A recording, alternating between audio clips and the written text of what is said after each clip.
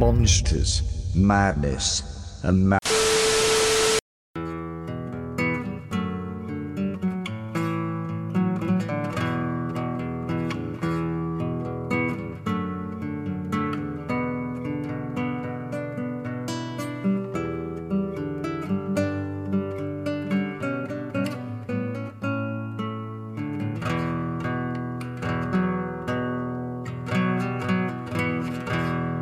From frozen edifice unheeded my calls, dream silent among grey basalt halls. Neither here nor ever did I belong. The haunted, the hunted still stands alone, and ice enshrined this fragile kingdom awoke desires of forgotten bliss. Rise to the sun, yet fall in anguish. Tenebrious sorrow this day would bring. Welcome to the Monsters, Madness, and Magic podcast. I am Justin, joined as usual by my co-host Henry. Today we have a very special guest, founder and driving force behind the legendary Solstice, Mr. Rich Walker. Rich, how the hell are you? As I said, well, I'm freezing fucking cold. Am I allowed to swear? Can I use foul language? Absolutely. This is Shit, bugger, bollocks, wank, fucking ass. Fucking great. Okay, yeah. I'm in Germany at the moment. It's freezing cold. I think I'm just getting by at the minute. In a few weeks, I'll have it my stride and know me arse from my elbow, as we say over here. But it's all good. I'm working for a company called Battle Merchant, which specialises in medieval reenactment and also weaponry, and sell the cold steel knives over here in Germany. So it's very interesting work. I'm actually translating from German into English to their website. I'll post from to come up with the time. It's good work. I work with a good bunch of people. So I'm happy to be working for such an interesting. I've known the guys who started the company for over 20 years. So they're very, very close friends. That's awesome. What's the temperature right now? Cold. That's good enough. Cold. But if I go out, I won't be going out in a t-shirt and just my jeans and a bullet. And I should be putting some warm clothing on and probably a woolen scarf. Maybe it's 6 degrees, I'm told. I've actually got another original member here with me at the time. Holy shit, who is it? It's Leonard, the original drummer from Lamentations and Halcyon. Wow. He's Dutch, and he's actually visiting me for the weekend. And doing That's badass. Yeah, come in and say hello. We've all been chain smoking for the past. How's it going, man? So this guy played on the first two demos from 1991 and 1992, and at that point he was the guitarist. We were both the guitarists, and then we had some lineup shuffles, and then he rejoined the band in 1994 to late 1995 and played on Lamentations and Halcyon, and we've been since 1990. Yeah. So I've known Leonard for 88 in Holland. 89, Yeah, long history. So how's it feel to still be working together all these years later? Well, we're not actually working. We just like motivating each other to do interesting things with our lives. Drive-by shootings, starting weird cult, sheep worrying, and probably just starting weird cults. That's a fantastic idea. A strange cult where we're going to set ourselves up at the top, and you have to join. You have to pay like a membership fee before you're even let into the. Yeah, that sounds like a good money maker. I got to write this down. Yeah. Well. Believe it or not, there's several people who practitioners of this, but shall remain nameless. Probably Donald Trump might have. Very mysterious folks, I assume. Yeah, all the mysterious folks who have the knowledge, the elite who don't want to share it with us, And if you ask them, they'll just say, ha, ha, ha, give us your money, shit like that. And after a couple of years, and you think, fuck, knock it on head, some shit like that. Anyway, sorry, I'm just going off a tangent. I know you like to be humble about it, but you guys have an idea of what Lamentations has become. How does that feel?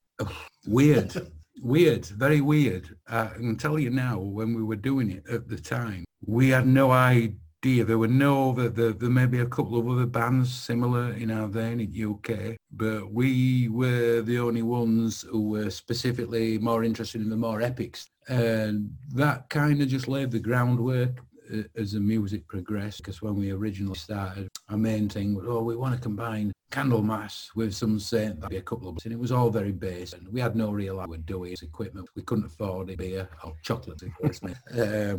It's just trial and error, trying to put everything together. And I think probably by 1994, we finally managed to get some decent gear. We had full Marshall stacks, and all the other local bands were very, very envious of us. And we just turned them up to full all time and kept blowing us amps up and just playing as loud as possible and making everybody's ears bleed. We were issuing challenges to Manowar to come down for a drink and a fist fight and see who the loudest fucking band. And I think at one point their publicist got in touch with Kerrang and said, "Who are these?" We're just constant. I think we had a feud with Anal Cunt of all people, and I can't remember why. It probably only lasted about 3 days. And I think there was someone from Candlelight Records trying to drum up publicity. But no, I've no idea how cult it's become, because I find the songs very simplistic, honest, but very simplistic in their approach. I could write stuff like that at fucking drop of an hat. It's just like, you sat here, you're playing a sequence of notes, and it's pretty good. I'd like some counterpoint, but then you realise you've done it all before. I think there's many, many good bands out there to fight for your position as well. There's no point in sort of like retreading old ground. You've got to keep moving forward and trying new ideas. It is for me anyway. I know that some bands like to do the same thing ad nauseum, shall we say. And also a lot of bands really, like we were at the beginning, no more than the sum of the parts. They say, we want to sound like this, and this. We're going to combine it all, and you can listen to that. And that's stolen, and that's stolen. And it might be executed perfectly, but it takes a band who are committed maybe a good few years to begin to find their own sound and stop being clones, shall we? Yeah, right. Honestly, I wouldn't really like to be the barometer for how influential that album is. I mean, I do like the artwork, and I do like some of the songs, but it's not something I would go back and listen to. In fact, I haven't listened to any of for ages. The only thing I'm at the moment are the parts of new songs I've been just moving forward again and never looking back. I mean, people change, bands change, sounds change, but the one thing that always remains constant with Solstice is you're fucking heavy. Is that? Yeah, well, if you're not heavy, are you playing in a fucking heavy metal band? You know what I mean? So, I mean, you can have light and shade, but why call it heavy metal if you're not heavy? Exactly. I find it a paradox, really. I mean, why turn up with like fucking miniature amplifiers and play really quietly? We played a show in a place called Selby, and I was fucking furious. I wanted to get off stage and punch a sound man and said, "You're too fucking loud." I said, "This is a fucking heavy metal concert, not a fucking tea party." And we were arguing with them. It's turn your amps down. No, fuck off. You turn the PA up. But you'll make the audience's hear it. That's what they're fucking here for. What the fuck's wrong with you? It's like some sort of like glass-jawed fucking namby-pamby fucking liberal. What a fucking arsehole. And honestly, it was one of the worst concert performances I'd ever given in terms of just feeling fucking power, just playing loud.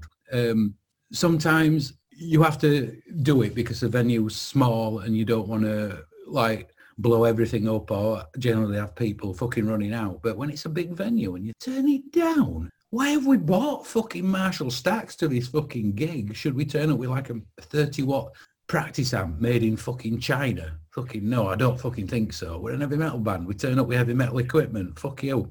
And one of the best things is sort of like, and we got this off Broker's Elm in early 90s. We read an interview with Bob from Broker's Elm.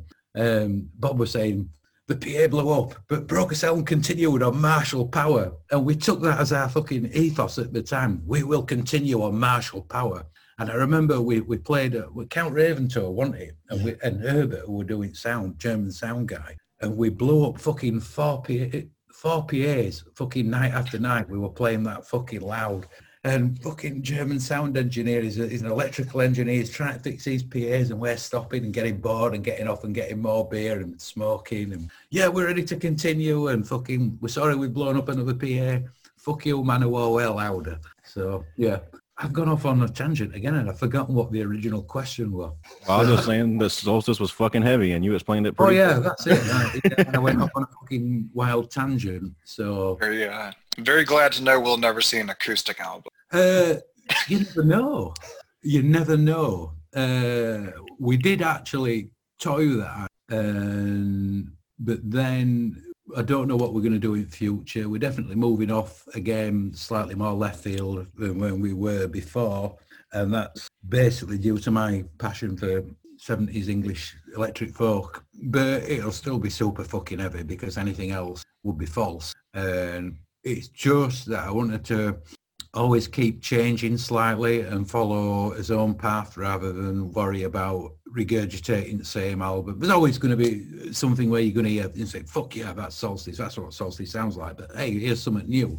And I think I'd be cheating myself if I didn't put something slightly different in or try. I'm not going to say there's going to be any disco parts or fucking rap or skiffle or fucking some shit like that. You've more chance of fucking plaiting piss than any of that happening. Sorry, I'm swearing a lot because I'm getting animated, which is unusual. So anyway, yeah. Swearing is perfectly fine here. Well, I'm well known as an exponent of foul language, especially when I've had a drink. But you turn my hair blue at the drop of the hat. So I'm going to go ahead and tell you, yourself and Eric Danielson of Watain are my two personal favorite lyricists in all of metal. Eric who? Eric Danielson. He's the vocalist of Watain. Yeah. I think I met.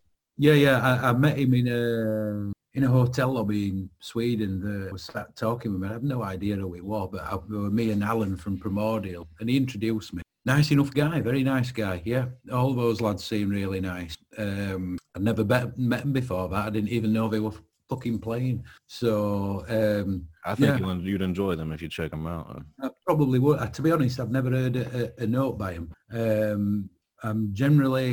I had a phase in mid-90s where I very, very much into black metal, a lot of sort of like more obscure European bands, and I became very interested. There's a black metal band over here out from England called Winterfilleth, and I think they're very, very epic. Another one called Thorfar. There was two. In fact, there was another band. I remember the name of them, Souls and Winterfilleth. They were really, really good. Fantastic songs. We played a show. I'll remember it eventually. It's my dementia setting in again. I've got advanced dementia, so that's probably from eating I don't know, something with too much mercury, like a thermometer or something. That'll do it. But I can't remember. But I do enjoy black metal when it's done well. In particular, European black. I have yet to hear personally any interest in US black metal band. I think US really is the finest with bands like Slough-Egg and Twisted Tower Diana, Visigoth. Anything with Butch from Penance is a great vocalist as well. What's his band? Argus. Argus is fantastic as well. Yes. I think the US scene is very, very good at the moment, this type of band. The black metal bands that I checked out, I found there were a lot of fakery involved in it. And it were just a lot of kids standing in fucking woods with some big spiked wristbands on and fucking just coming out with a load of bollocks, some half-baked fucking lyrics that just don't mean anything to me. They're cobbled together from, I don't know, a fucking Aleister Crowley book and some manifesto from the Temple of Set or whatever. Yeah, we're all into that. Right, really? Okay, well, tell you what, they're all into that. Come down and drink a beer at our local pub and have a fist fight in car park afterwards. A little bit more commercialization of it. They're trying to sell records rather than kind of help build that culture that black metal is famous for, I think. Well, it depends. I mean, you got to define culture for all its fucking alleged misanthropy. With a lot of black metal bands are still using blues scale structures and things like that. So yeah, come on, guys. That just doesn't make sense in a lot of ways. Or they'll use like an Arabic scale, and then they're all sort of like fucking closet racists or we're not this. Okay, just whatever. It just all seems like a mission. I'm not particularly. I'm doing my own shit. I'm dealing with my own life problems and writing my own music. So I don't really. Occasionally, I hear a new band that jumps out at me. And I do listen to stuff on Bandcamp. I'll go and have a listen. We discovered a band a few years ago called Warrior, and I think they're changing name to Black Torah, and I thought they were fantastic. And that bordered on hard rock, sort of like Priest, with a bit of UFO and some Maiden and stuff, but the quality of the songs were fantastic. My friend Andrea from Metal Supremacy Records pressed that up on vinyl. So yeah, I do find stuff occasionally, but it's just when I can have the time to look. But it's only like maybe 1 in 10 bands that you find that you think, fucking hell, this is great. Really, really great. Yeah. You know what I mean? And it becomes an absolute pleasure to listen to at that point rather than a chore. You have a very narrative quality to your lyrics, and I've always wanted to ask you personally, have you ever pursued writing fiction in some capacity? I was originally, I was asked, I think, if I remember correctly, by the guy from DMR Books to contribute to one of the volumes. And I kind of grew up, I taught myself to read at the age of 4 by reading Marvel comics, Incredible Hulk and Dracula Lives and Planet of the Apes, all the sort of like British imprints of the Marvel comics. And then my father read me The Lord of the Rings, and I was just passionate about reading as a kid. I think a lot of it, when a teenager, discovering H.P. Lovecraft and having to pick a dictionary up and what does that mean? What does that word? And start reading dictionary and reading Morton and Smith, and as well as more what we'll call classic pulp like Robert E. Howard. It's just, I kind of like, it's hard to describe. I just sort of like went off on a tangent. Not particularly wanting to be like Lovecraft, but have his sort of like mastery of English and put it in a way in a lyrical sense. To be honest, this is first time I wrote 3 rough drafts of new lyrics last month, and I've been working on them. And this is first time in quite a number of years where I've sat down and said, I'm going to actually get on with it instead of sort of like wasting my time by gazing at my feet or I don't know, just washing up or something mundane like going shopping to buy a large piece of salmon or something, I don't know. But yeah, getting my ass in gear and fucking writing lyrics again. And I was pleasantly surprised. I think on the last album, White Horse Hill, I handed that task to Paul, and Paul has got his own style again, and it ended up being probably about a 25-75 split in Paul's favour for that album. But I wanted him to write the lyrics because he was singing the songs, and I wanted him to put a lot of empathy into it rather than me presenting him with lyrics. Before, like on Death's Crown Is Victory, I'd written all the lyrics for that. And then this time I wanted him to contribute more because I wanted to spend more time on music. But we'll see what happens for the next album. I've just already started. God knows how it's going to take me. Obviously, there's other shit in my life going on I've got to sort out. Perhaps a bit faster this time. I've got less distraction at the minute. I've got some quiet time for a couple of months and to get a lot done. I've shipped some equipment over here and I've borrowed some equipment and I've got a pen and I've got a paper and I've got a brain and it's still working. So I'll just carry on writing lyrics. And I think I would have to be completely honest and say one of my favourite lyricists was a guy called Nick Blinko from an old 80s UK anarcho punk band called Rudimentary Peni.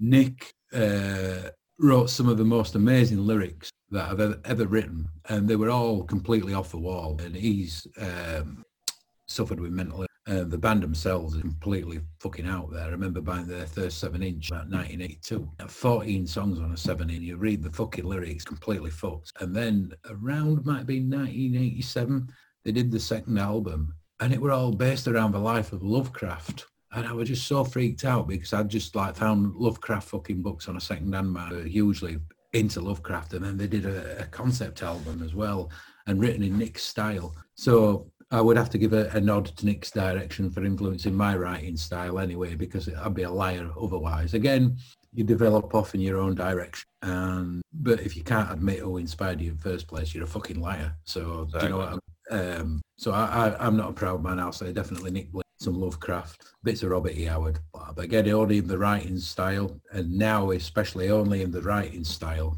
and not the subject. Yeah. Although a lot of the lyrics on New Dark Age were very allegorical and hinted at things, experiences by taking magic mushrooms, for example, or just being in strange places at the wrong time. Do you know what I mean? Or just like visions, what you have when you're like in a wood on your own in the middle of fucking nowhere, and you start hearing things, or you're down some certain places where I'm from, like lonely country lanes where you can feel a presence, and you can feel hairs on the back of your neck standing up, or sort of like derelict houses in the middle of nowhere. Do you know what I mean? And Right. you feel like something happened there in past.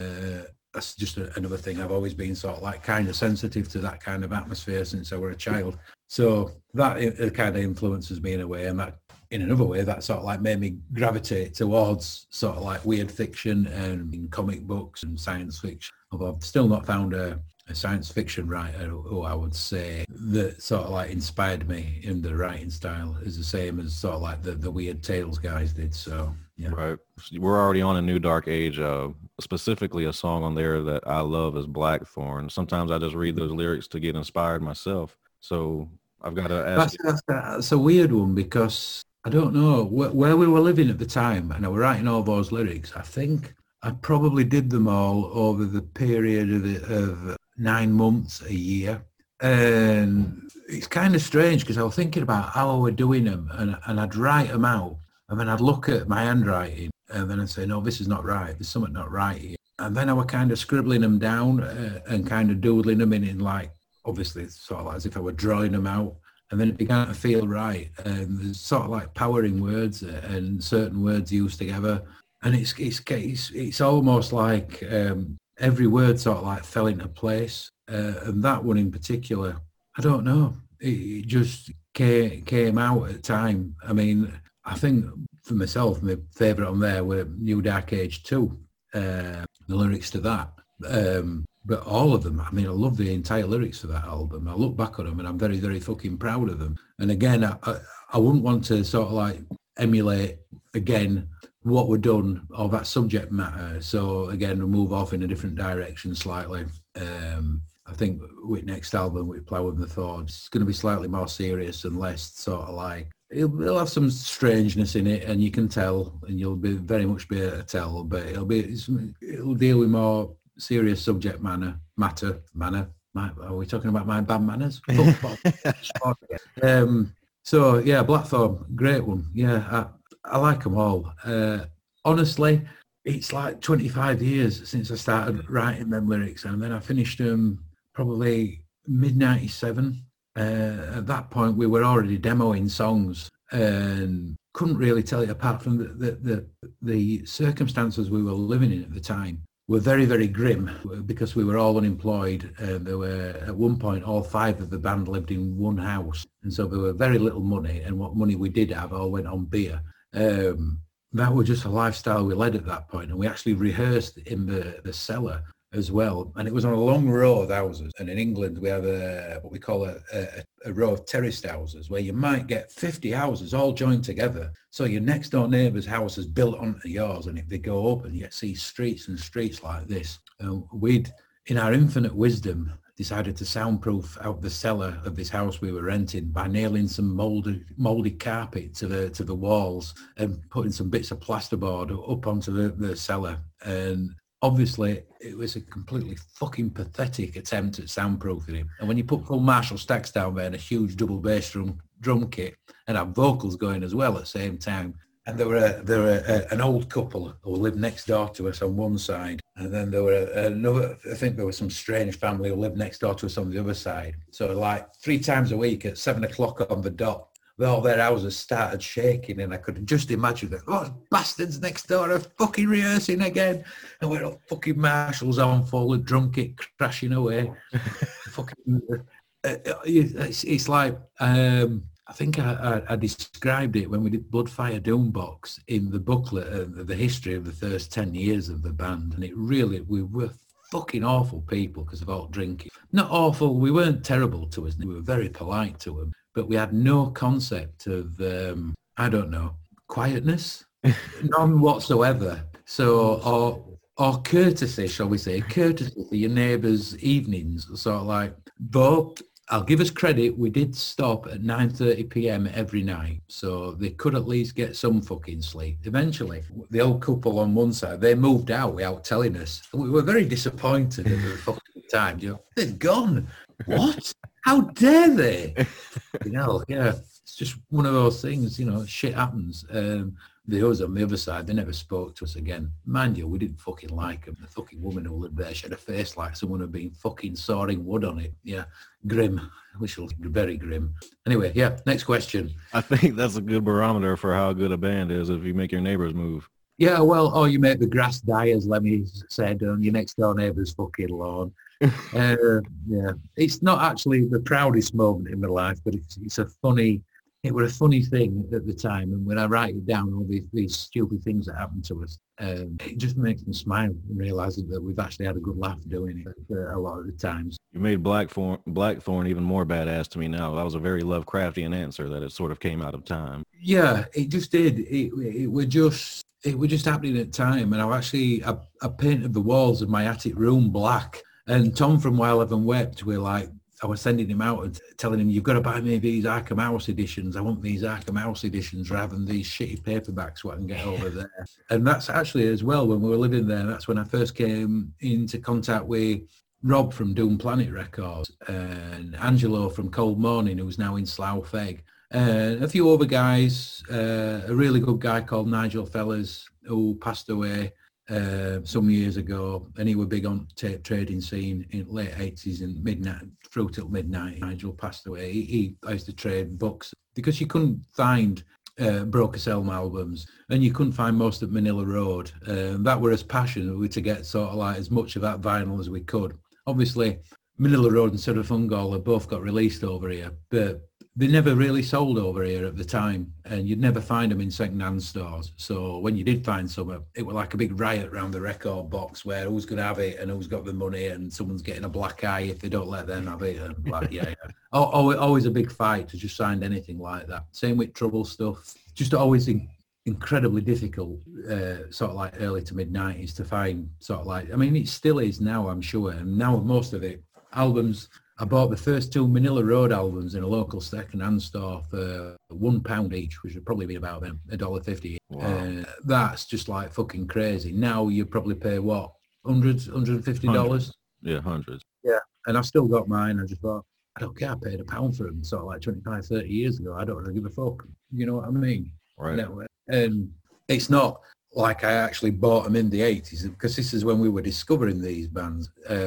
Sorry, I'm going off on a tangent again. The first bands that we kind of like really heard, in fact, the first two bands I can really think of were Revelation from Terminal Destiny Demo and Dream Death. Mm-hmm. And Dream Death especially, when Journey into Mystery came. At that point, I think we were all really big into sort of like underground death metal, you know, bands like Master, Death, Repulsion. And then you Dream Death up to another extreme. Obviously, we're all into Sabbath and Hawkwind, Priest and that.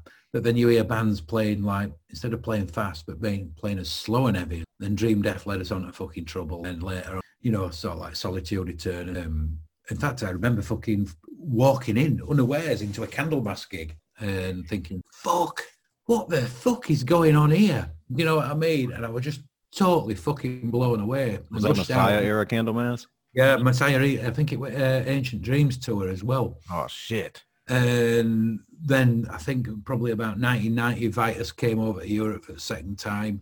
And we actually formed at a Vitus gig, which is sort of like very, very cool if you think about it. Because it was me and a guy who originally formed a band with me. These guys are great. Yeah, let's form a band like this. And we're there watching St. Vitus and drinking beer.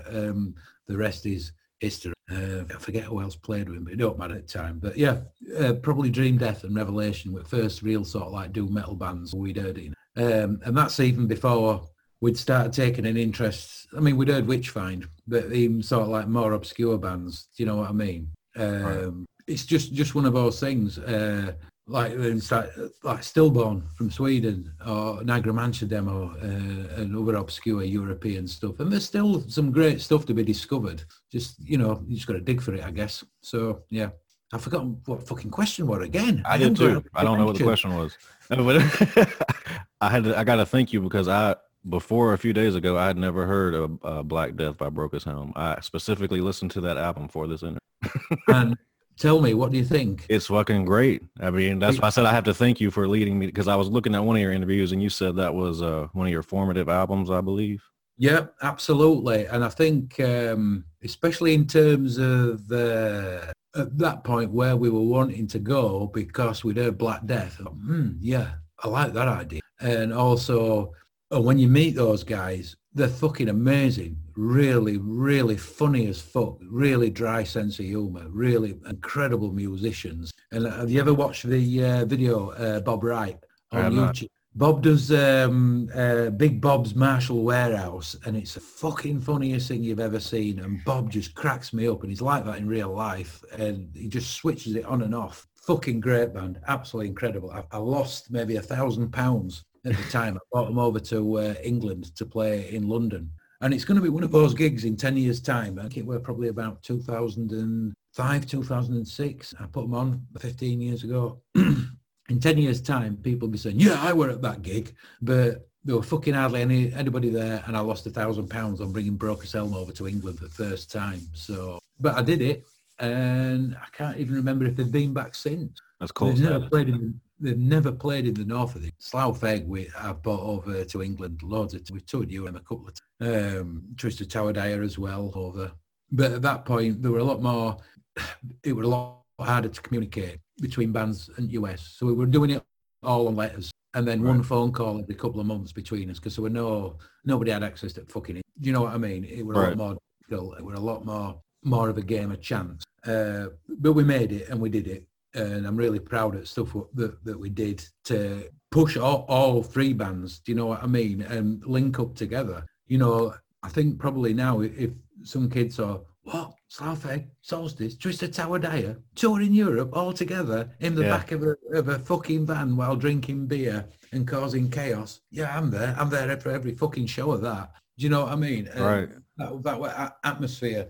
And they were good shows. We had a really good time. What year was that? 2002. It was 2000 when we first bought to England. Yeah, fucking hell, 20 years ago. Oh, damn. And so I've known Mike 21 years. In fact, I spoke to Mike a few weeks ago by video. It's terrible because we're like the two guys out of the Muppets. Oh, yeah, the guys on the front of the ship. Yeah, no, the two guys who were like arguing in the box. Yeah, the two older guys. Oh, those guys. It's like that between me and him fucking arguing, like talking shit about each other.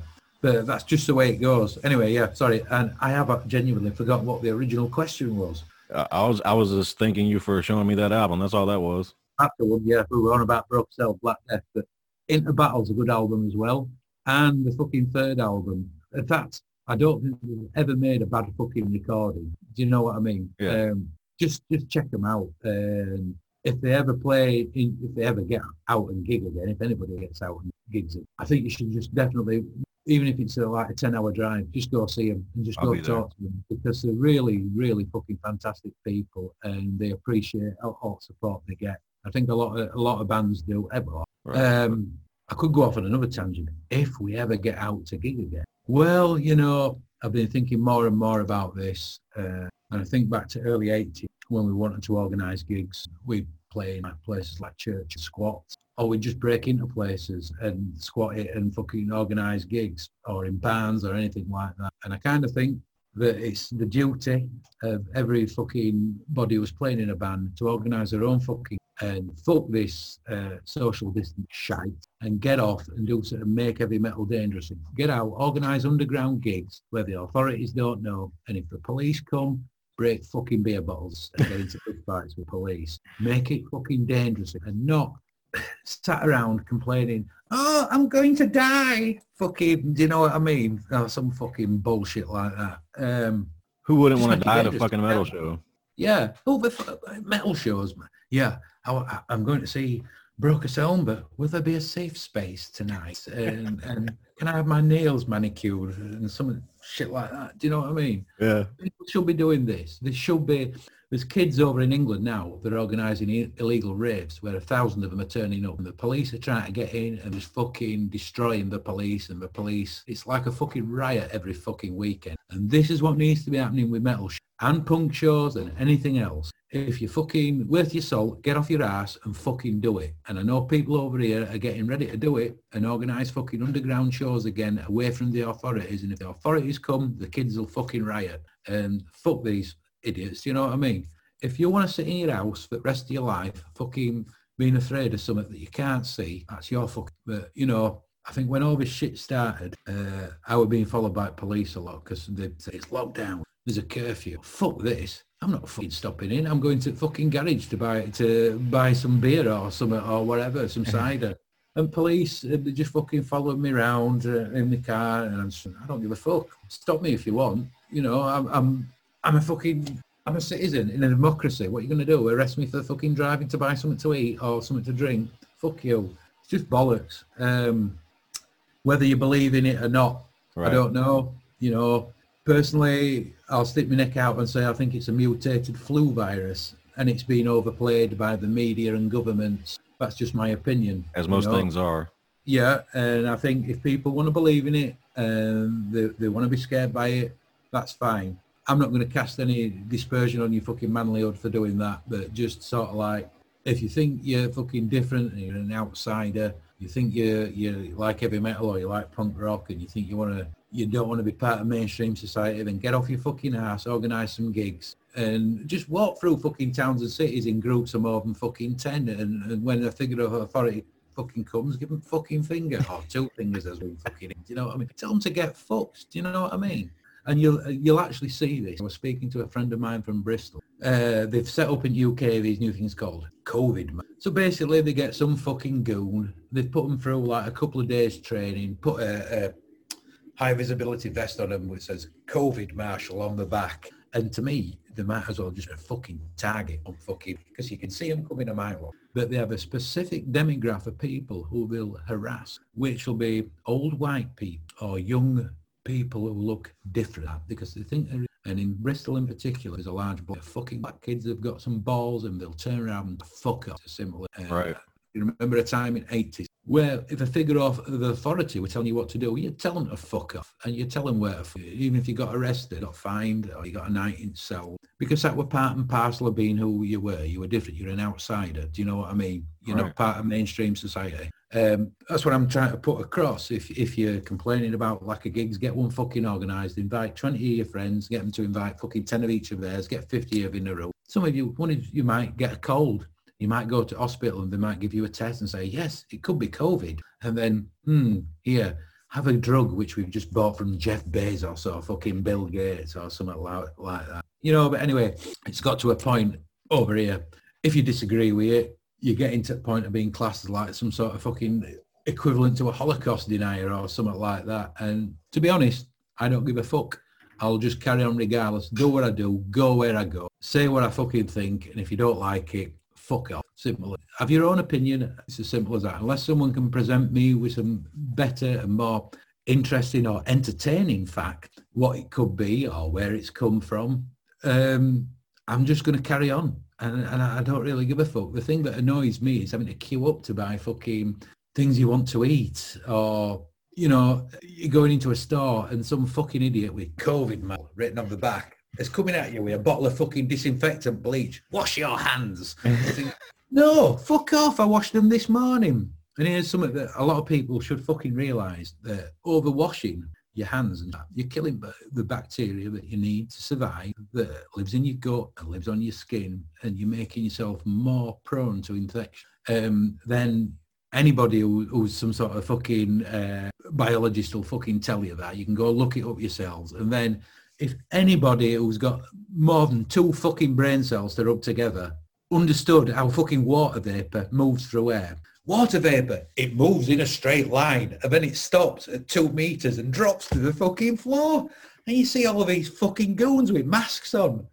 And I was walking around this summer and there's like people like hermetically fucking sealed into cars with masks and fucking gloves and goggles on, and the fucking, and it's 90 degrees, and you're thinking, you stupid bastard, what the fuck are you doing? Honest to God, it's fucking frightening, the level of gullibility and people just go, or just the extremes. And obviously, when you see people with masks on, so if you're going to get infected, what I'm trying to say is you're going to get it through your fucking eye. You're not going to breathe it in or suck it in like some sort of, I don't know, thing that sucks things, shall we say. Vacuum. Yeah, a vacuum or I don't know, an anteater or there you something go. like that. Is it an advert?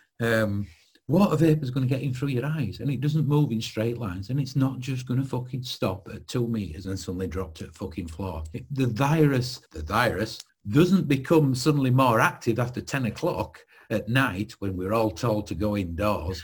It's 10 o'clock. Run, the virus is coming. That's just fucking beyond stupid, really. And people are fucking falling for it. What the fuck is wrong with them? You know what I mean? A lot. There's a lot of misinformation, and people are lazy. They don't want to sift through actual information. They don't want to do the research. They want people to tell them what to think. Yeah, and this is true, but people have always thought that. But one of the great marvels of the modern age should be the internet, and yet people fill it up with pictures of cats, plates of pasta, whatever. Oh dear, this, that and the other. I've just fucking broken a fingernail. I want 100 likes, sympathetic likes. I post. Here's a picture of me stood by Niagara Falls with a fucking 9-inch black Bamba dildo stuck right my anal cavity. Fucking, do you know what I mean? Sorry, am I allowed to say that? Yeah, you can say whatever the hell you want here. Oh, fucking jolly good. Right, so, yeah, I think in a way, I think it's kind of, I won't say emasculated the heavy metal scene or punk scene because that would be doing a disservice to all the women out there, but I think it's... watered down? It's muzzled us, shall Right. we say.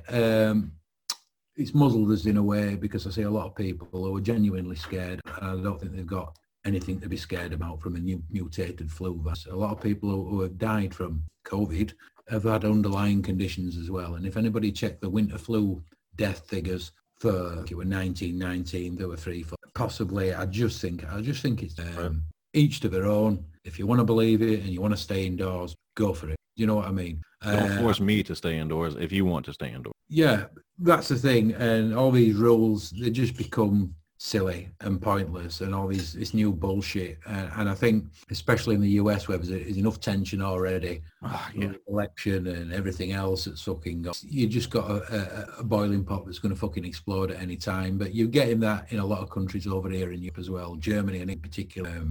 I also see the gradual erosion of fucking real democracy, where your vote counts. And then I think, who's making money out of this? Well, Jeff Bezos is making a fuck of a lot of money out of it.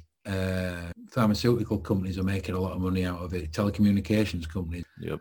And one of the marvelous things about small-time capitalism, it allows for diversity and small businesses to flourish and people to make a living. Yet all these people are being put out of business. And everybody's going, well, we can get on the internet and buy from Jeff. Good old Jeff. He's giving us something he's imported and we don't know what's in it. Do you know what I mean?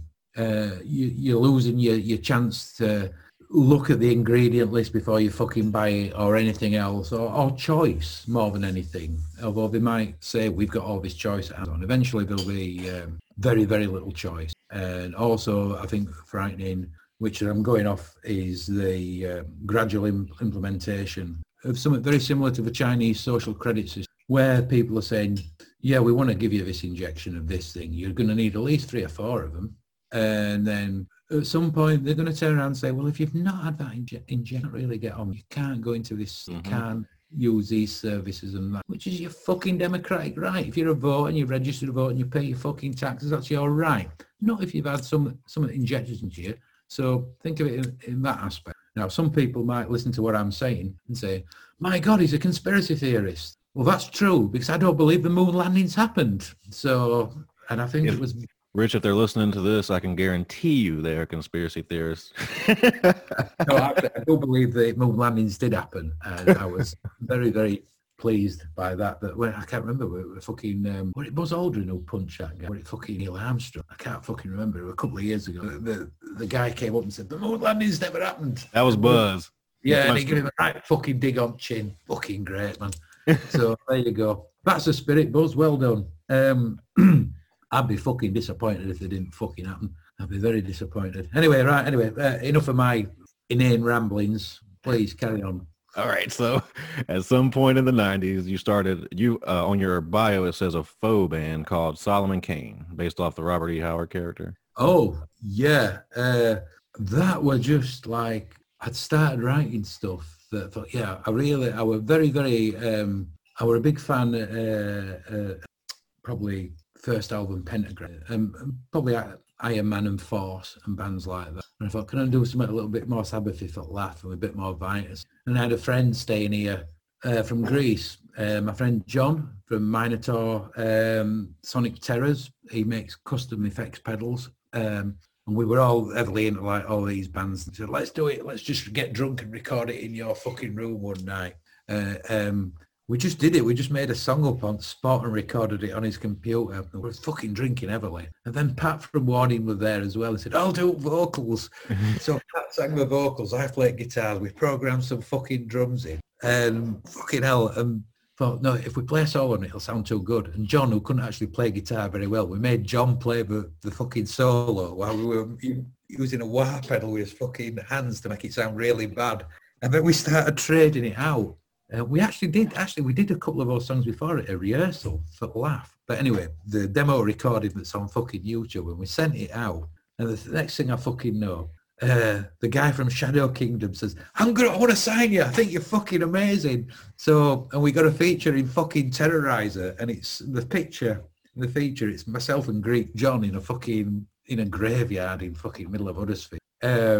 And it's super, super fucking funny, the way we carried on with it. I mean, we were actually going to do it serious. And then we thought about it and thought, nah, I think it were enough that we got signed off the strength of one really badly recorded song that were funny. Not funny.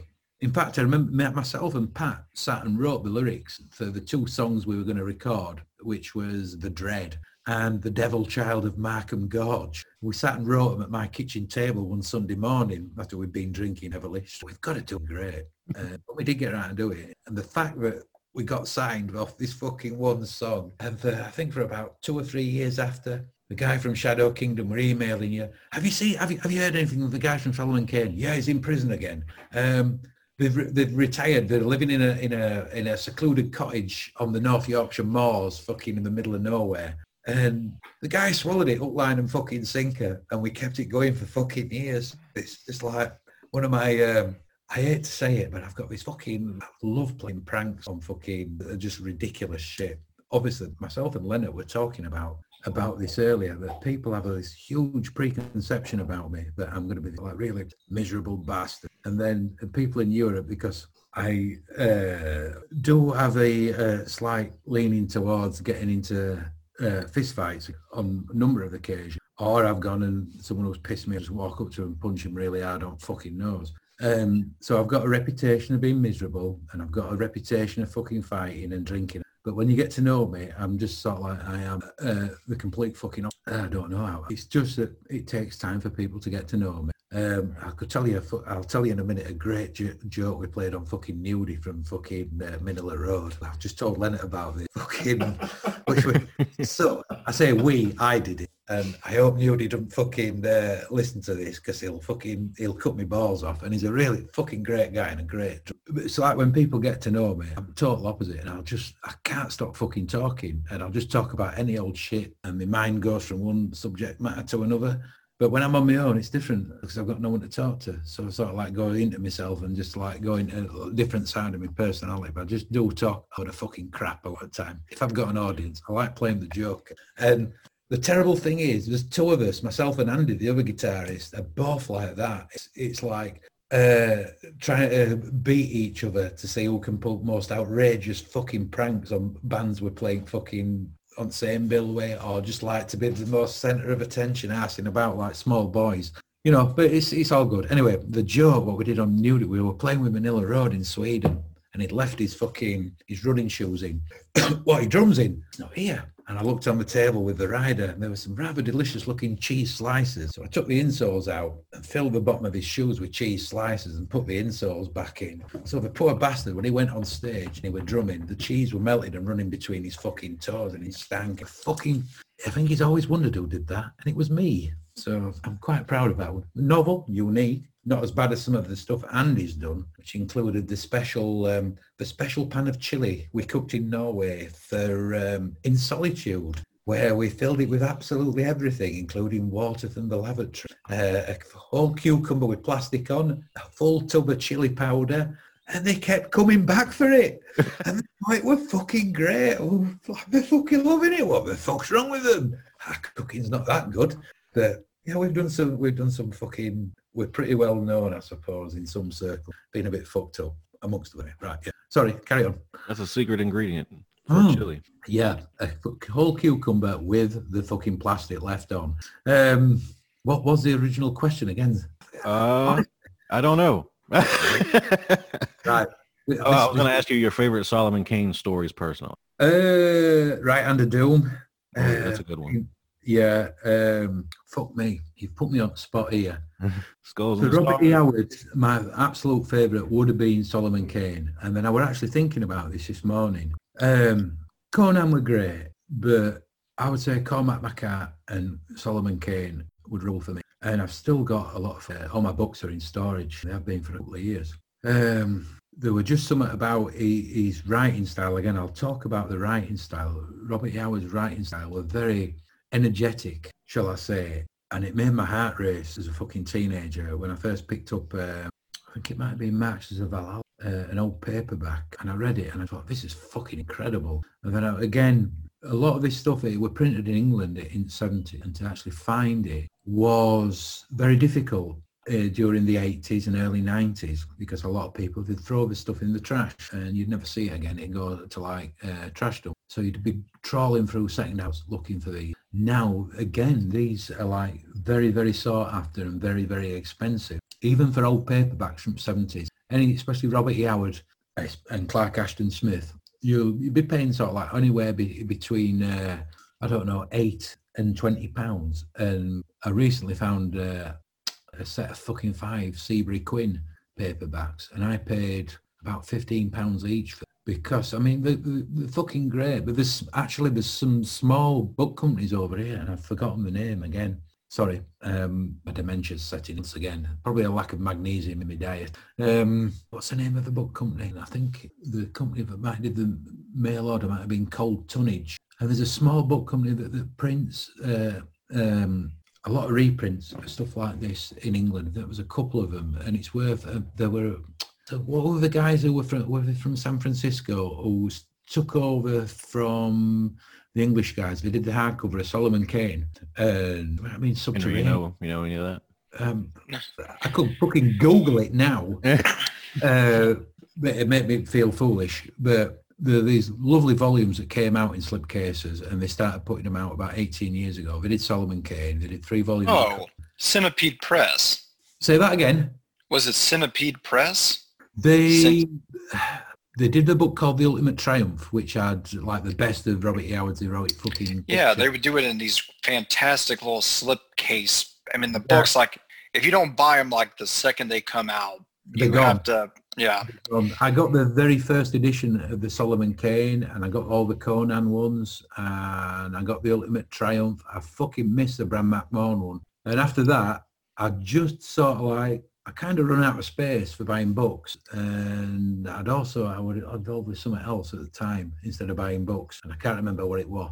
Probably drinking cider or very strong pills. I think a lot of it came down to I'd run out of space. And also the books were getting, as you say, selling out, and they were becoming more and more ridiculously expensive. And I think, can I justify spending £100 on a book? And I thought about it. I thought, yeah, I can, because it's something I'm going to cherish, and it's something I'm going to go back to every few years and read it again. And you mentioned. Oh, I'm sorry, I interrupted you. Sorry, you carry on. No, there's a book that just came out, I think it was about 2 or 3 years ago, called Paperbacks from Hell. And it's this book talking about this huge, this new like resurgence of paperbacks, like the old hard paperbacks and all the old fantasy stuff. And a lot of people don't realize, their grandmothers and aunts and uncles have a stack of this stuff sitting behind there. And a lot of this stuff, people want to read it again, because a lot of this stuff is not accessible anymore, like you said with the books from the 70s. That's absolutely true. I remember looking on my grandparents' bookshelf when I was probably about 7 or 8 years old.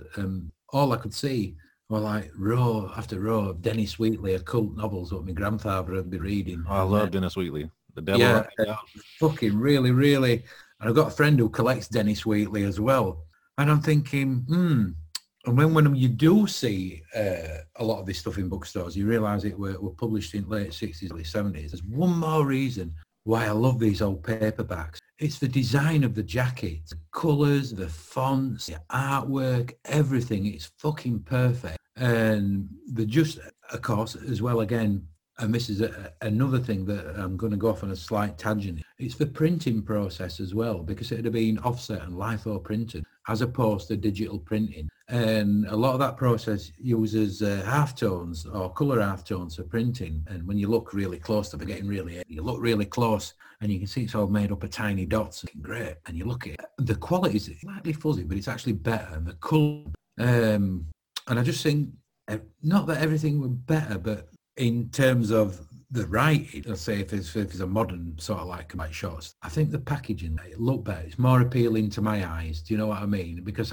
you've got to remember, I'm sort of like, I'm thinking I'm growing up watching amateur horror film, 30s, Night of the Demon, shit like Universal, and I'm reading Dracula Lives and everything else that goes in with that. And so that's going to capture your imagination. And it's not so much nostalgia, and I'm looking at it from a printing point, or put it in this, weirder, put it in a context sort of like cassette and vinyl versus CD. It's almost like the visual analog, do you know what I mean, in terms of printing. And I'm really passionate about this, screen printing above fucking anything else, because like we all our T-shirts are hand screen print. They're not made by guys who are screen printing in a factory. They're made by guys who still screen print by hand. We've got a guy in California, Adam from Nightgone, does our merch USA. He hand screen prints every fucking order, even if he's not got it on screen. He'll go and specifically make that screen for that one shirt and hand screen print. And you see the difference in quality between our merchandise and the mass-produced stuff. And our stuff is like half the price as well. And we're using like 6 colours as opposed to like these 2 or 3 colours, what these mainstream bands are fucking using. And again, it's like that difference. It's more organic when you look at the packaging and everything. And I just think that whole style from 60s and 70s, sort of like horror and sci-fi, the packaging and everything, it just appeals to me more. And I think, just trying to think of something from 80s, sort of like packaging-wise from an album cover or book covers or something like that, but nothing really grabs me in the same way as the sort of like late 60s and early 70s. There was obviously going to be great album covers, Broke Sound, Black Death. There you go. That's a classic album cover, almost Pushead in style. It's just one of those things. It's like a printing thing, and because I do some design work myself, I get really, really passionate about it and wish more people had used that style or use that form of printing.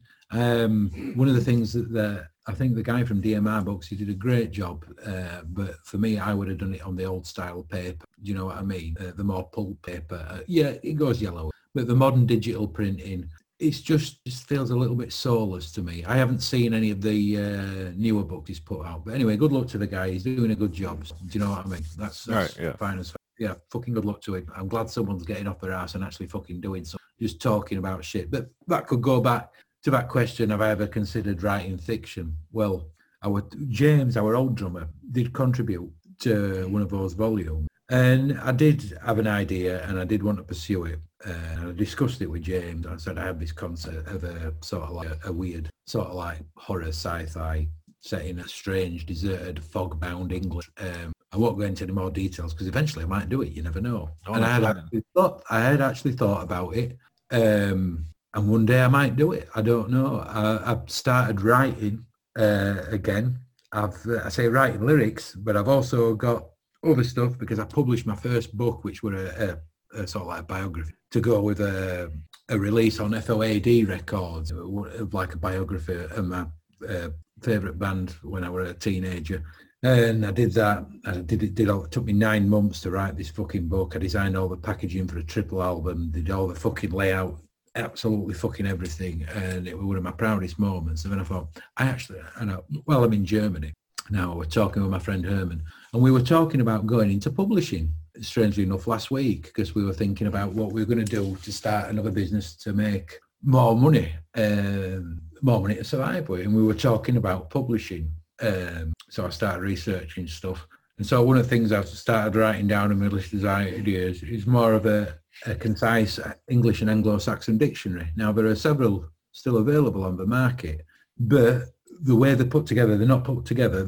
Everything's listed alphabetically in Anglo-Saxon. And also there's not really much to go on for in terms of how you're going to pronounce it. It doesn't really explain how to speak it phonetically. There was a guide that came out maybe 15 years ago, and it's very expensive now to get hold of. So obviously, if you've ever looked into the language, it's the link between English and German, between modern English and modern German, and the nearest thing you can find to Anglo-Saxon still is like a dialect spoke here in the north of Germany called, the Germans call flat German, which is actually pretty close to some dialects in Holland as well. But if you start reading Anglo-Saxon, which I have been doing for the past year, and it's difficult at first, but it's just absolutely wonderful. And if you've got any love of language, and I thought, should I learn German? And I can read German reasonably well. Should I learn to speak it? I thought, no, it's not really a challenge because I'm just hanging around with you all fucking time, day in, day out, strictly enough, being in Germany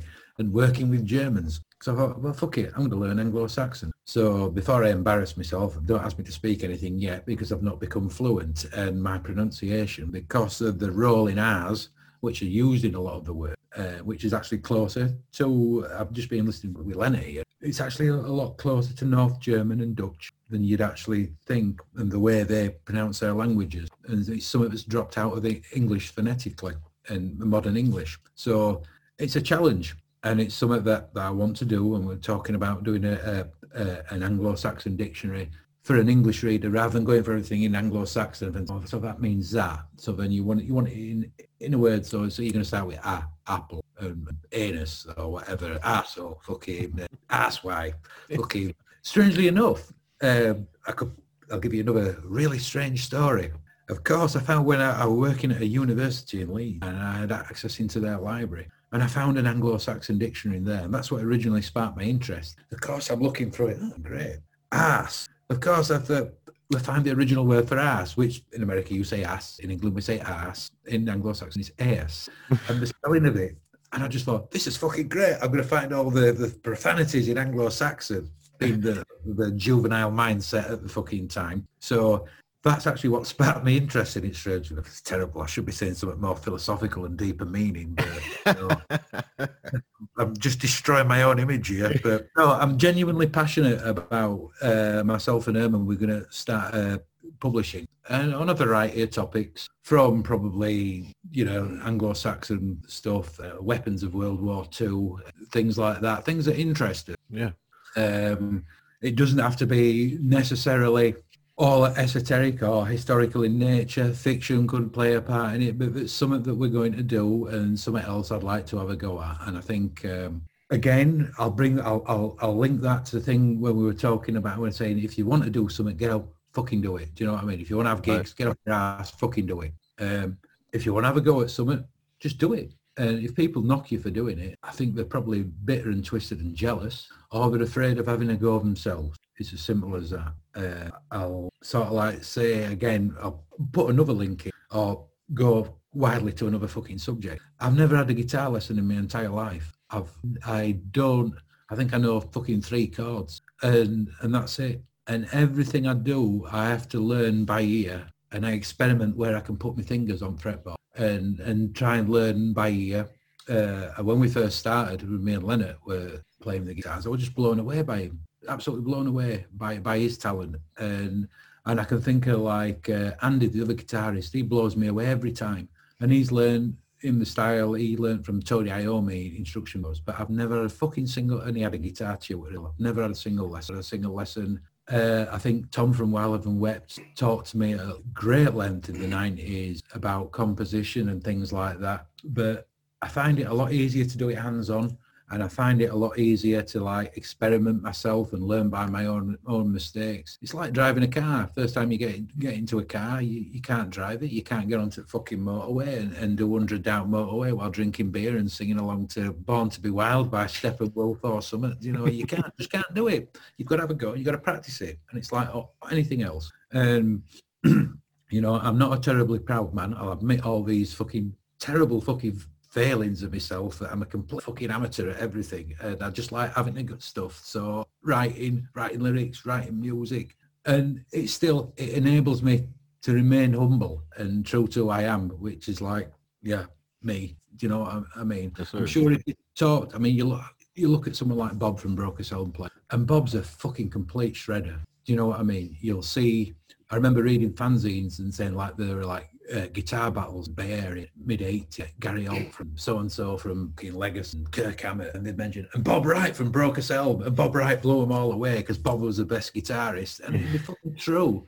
And if you watch him fucking play, he's fucking incredible, you know, and but all three of them, and fucking, yeah, just believe me, one of the most amazing US metal bands. And I've gone off on a fucking tangent again. I'm terrible. I'm talking about like complete wild bullshit, fucking probably, or bollocks. I'm sorry. I apologize. Don't apologize. Is there any of that Solomon Kane floating around out there? The music? There's 2 rehearsal tracks. When I get back to England for a few days, I'll send you them by the medium Semaphore. Awesome. I can't wait to listen to them. Think about Fantastic. that. Not by Semaphore. I'll send them by email because you can't actually listen to Semaphore. There's a visual thing. So I will send them you. They're recorded sometime in mid-90s, and the 2 instrumental tracks that we just jammed down in rehearsal room at the legendary Garden Street where the old people were. And yeah, I've kind of like thought about it, but then I'm really, really, really into what I'm doing with Solstice. There's no secret that we will be doing another Reason Tour EP.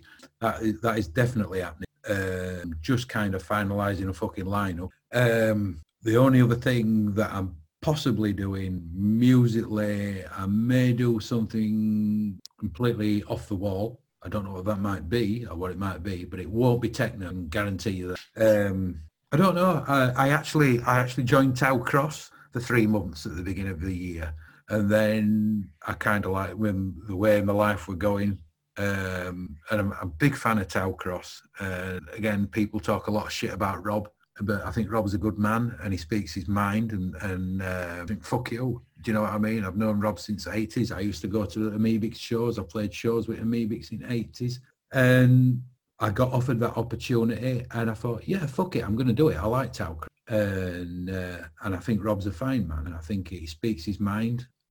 People who want to send him anonymous death threats or whatever, or say Rob's this, Rob's that and the other, have obviously clearly never met Rob or talked to Rob or given any sort of like valid and coherent argument. There's a lot of shit fucking flung from both sides, whatever argument, and I think people just jump down the throat. I think a lot of people who jumped down Rob's throat were old Amebix, and I think they missed a lot of point of no gods. Rob himself would say that. I've obviously my choice to like bow out before even recording anything would due to my own personal circumstance. If they hadn't changed, I would have continued. But you know, I don't care. I'd say if someone said to me, "What do you think of Tau Cross?" I think, yeah, Rob's great, and I think he's a good man. And fuck everybody else who wants to sort of like fling mud from behind a computer screen. Go talk to him yourself. And if you really take umbrage with his opinions, get in your car, drive up to Sky, bang on his door, and watch him give you the finger or both of them. Do you know what I mean? And just talk the fucking legs off you. Super intelligent guy, super nice. Fuck it. It's like this whole, I won't say the internet culture, because again, I think the internet is a tool for good if used correctly and used for what it's for information, but there's that much misinformation and people get on and post the pictures of the cats and the plates of pasta and the double gastric bypass operation fucking cards or whatever. You know, there's loads of bullshit. And I think that's probably all I'm going to say. I forgot the point of the question again. Oh, damn. Fucking, I'm clearly fucking senile. So I'm going to pick your brain while I got you. We had Jason Tarpey from Eternal Champion on the other day. Yeah.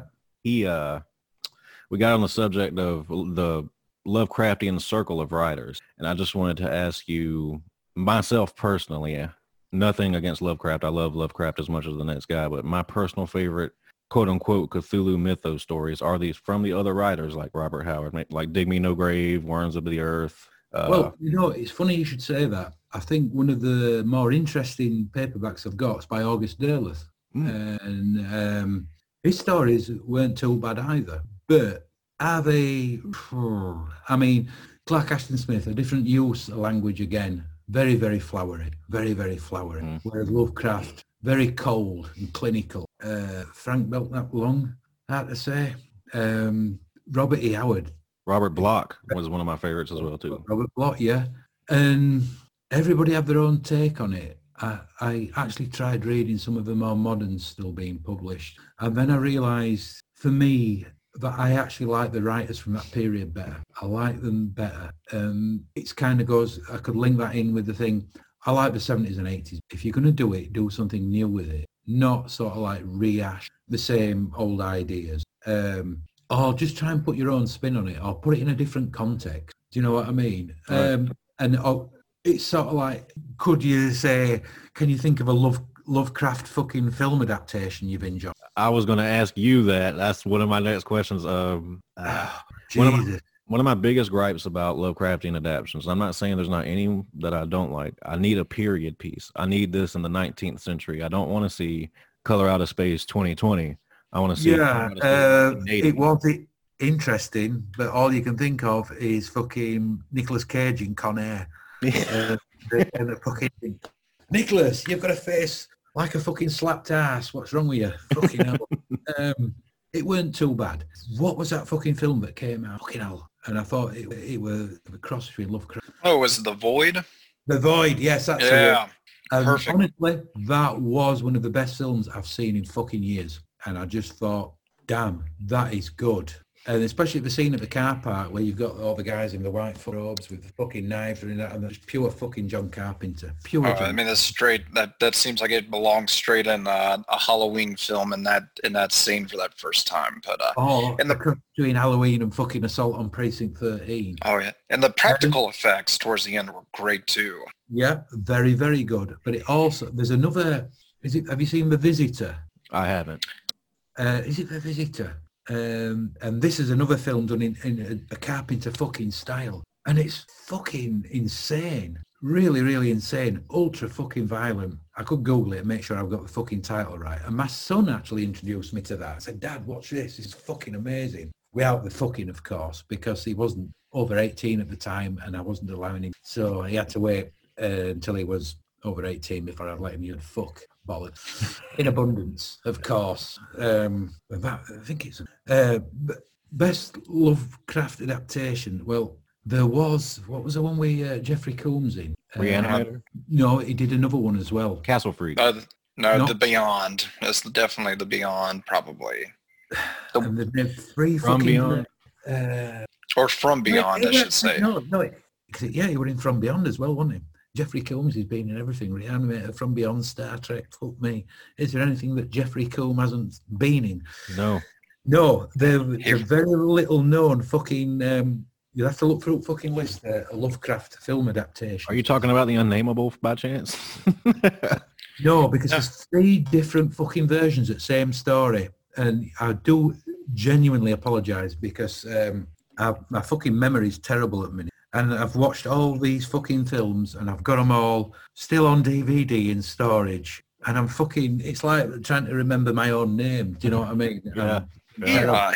He did the Necronomicon, I think. Wasn't that a British Anthology? it was like an anthology series. He plays Lovecraft, I think, in that too. Hang on, I'll tell you what I'm going to do.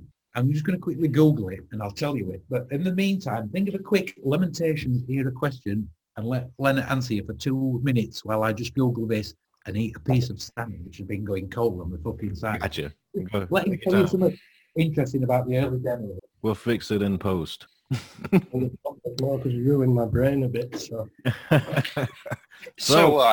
sorry, go ahead. No, you go ahead, Henry. Go ahead. I was curious, and I'm going to step away from the music for a second. How did you guys come up with the artwork for the demos in the first 2 albums? Yeah. The album. Yeah, my then girlfriend, she made a drawing for the Lamentations cover and also for the 92 demo. Right. Wow. Yeah, she drew that too. The weird alien type woman thingy. She drew that too. So she made a couple of really nice drawings for us. She certainly was talented. Yes, she was. She was a very good artist, definitely. So, yeah. That's where the album. Yeah, and of course the Viking ship, the trees, and strange goblin-like creature. The goblin behind the tree. Yeah. She was a very good artist, so we were very happy with that. You should be. Both Lamentations is a genre cornerstone, but you guys probably hear that all the time. I not so much because I've been out of it for a while. Mm-hmm. Like I said, I've been friends with Rich for over 30 years now. We've always been in touch, but we haven't seen each other that much in the last 10 years, I think. No. Yeah. I came to see when Solstice played in Belgium, in Brussels. I live in the Netherlands now, so it was like a 3-4 hour drive for me to drive down there and go and see them. And that was the first time I'd seen them since, I don't know, when were I in the 1 in 12? It was like 15 years ago or something. Yeah, so, yeah. Keep chatting away. I'll keep chatting away. So regale them with stories of my, I don't know, chocolate milk drinking. and being generally irritated. Are there any of the songs from the earlier demos or any material that was unreleased that you guys have always wanted to go back to revisit, or is it just it's in the past and that's it? Think of one song, but do you remember? I think I've got a rehearsal for this very early shit. In fact, the shittiest shade of shit you've ever heard. If we could go back to one song, we had one. It ended up mutating with only one part left into being Your Haunted Eyes. Right, yeah. And I can't remember. And there were a rehearsal. It was traded out as a rehearsal, but it had some very, very interesting, very epic parts, and a very rare. And again, from 1993, we had a song called Hope Beyond Despair. And we used to play it live, and we never recorded it, and it were actually a pretty good fucking song. Bloodfield, which we wrote straight after New Dark Age. All we have is a rehearsal version and a couple of live videos of it. That never got recorded, and a lot of people love that song. Particularly, I love the ending of that. I think I probably might just revisit that, but just take that in out. It was very, very epic. Yeah, there's bits and bobs that we never actually got round to recording. There always is, because I write stuff, I record it, I archive it, and then I forget about it, and then I forget who I am, I forget why I'm here, I forget what to do next, and then I wake up. You taking your medication? No, not yet. So it's just one of those things. I know I'm kind of slow in fucking writing. It's because I keep getting distracted by things like, I don't know, grass growing or fucking... just other stuff in life that interest me, and lots of things interest me. And then suddenly you realise, damn, 2 months have gone by, and you've been rehearsing as a band, but you've not actually jammed anything new. And then you spend like another month sort of like spending your time writing, and then maybe out of every sort of like 10 or 20 new riffs that you come up with, only one makes it past muster, because I'm my own worst critic, and I want everything to be the best it possibly can be. And I think that's always been, in the early days, everything we wrote we used, didn't we? Everything we thought, that's great, let's do it, let's put it together. But that was, we were starting, we needed like a collection of songs, we needed to have enough songs to do a gig. Or do a demo. Yeah, to do a demo, so you use everything you have and try and make it into a good song, and that's what we did. But as far as like unused material, yeah, there's bits and bats I'd use again, and I was going through my archive at the last couple, and I found loads of fun about 10 to 15 riffs that I think are fucking worthy, or parts, and I think, okay, that's a good basis, and I started writing some new, and again, I started demoing little bits with the German drummer, and I think we put a little bit up on Instagram, but it's kind of changed again since then, and this is one of my other terrible habits. From rehearsal to rehearsal, everything changes, and the rest of the band get really angry. I say, okay, we've rehearsed this all this week, and I come back a week later and say, no, that bit's gone. I've written this, it's completely different. I want to try this instead. And then I make them try every possible fucking variation of drum pattern, because I want to hear how it's like going back to like, I want to hear how things work, or I want to have a go myself. It's hands-on. I don't just want to be satisfied by everything. It's got to be the best that we can be. Right. Do you know what I mean? And it's got to a point where it just becomes, it could be construed as sort of like some sort of OCD, but some people say it's perfectionism, or some sort of obsessive compulsive disorder, that I've got to try every possible variation before I'm saying, okay, that you're right. That 33rd one was the best, and this for 68 in dog shit. So that's just the way it goes. What was the artwork question? How did we come up with that? What was the original question? We're about artwork. Lamentation. Lamentation. He asked something else after that. New Dark Age. Well, at the time, I was very, very much into the Art Nouveau scene, which, of course, the top exponents of were Harry Clarke, Harry with an A, unfortunately I dropped my H, and Aubrey Beardsley. And these two guys were sort of like pioneers. And if you look into the Art Nouveau movement, went hand in hand with Art Deco. And it's absolutely beautiful. It really, really is. And it's different and unique. And I'd seen some Harry Clarke artwork. That's the visual side that I want for New Dark Age. And so he did some really great Edgar Allan Poe prints. That's right. I've got that volume as well, with all these. In fact, some of the stuff is taken out of that Edgar Allan Poe volume. And we made a montage using a lot of this artwork and just came up with something that had shades of Sabbath, Bloody Sabbath, I believe we thought at the time, but also looking really weird, strange. And it was very, very different for what anybody else was doing at the time. Very, very different. No one else had done this, and no one else would have probably even considered it. But us, because we're stupid, or I was stupid. And then, of course, now you've got the incredibly talented Karmazid doing artwork in this video. But every band's mother and every band's mother's dog all want to use Karmazid's artwork on their demo, and now it's not so unique. And I kind of thought when we did White Horse, I wouldn't be revisiting that style again, because it's, again, I want something different. Right. But it was definitely the Art Nouveau of Harry Clarke, who was Irish, and Aubrey Beardsley that really caught my imagination, fired it up. I just thought, this is some of the most, and especially when you see in Aubrey Beardsley stuff, the strange sexual undertone, hidden phallic members and fucking, it's like, yeah, it's totally freaky. It's freaky. It's a shame.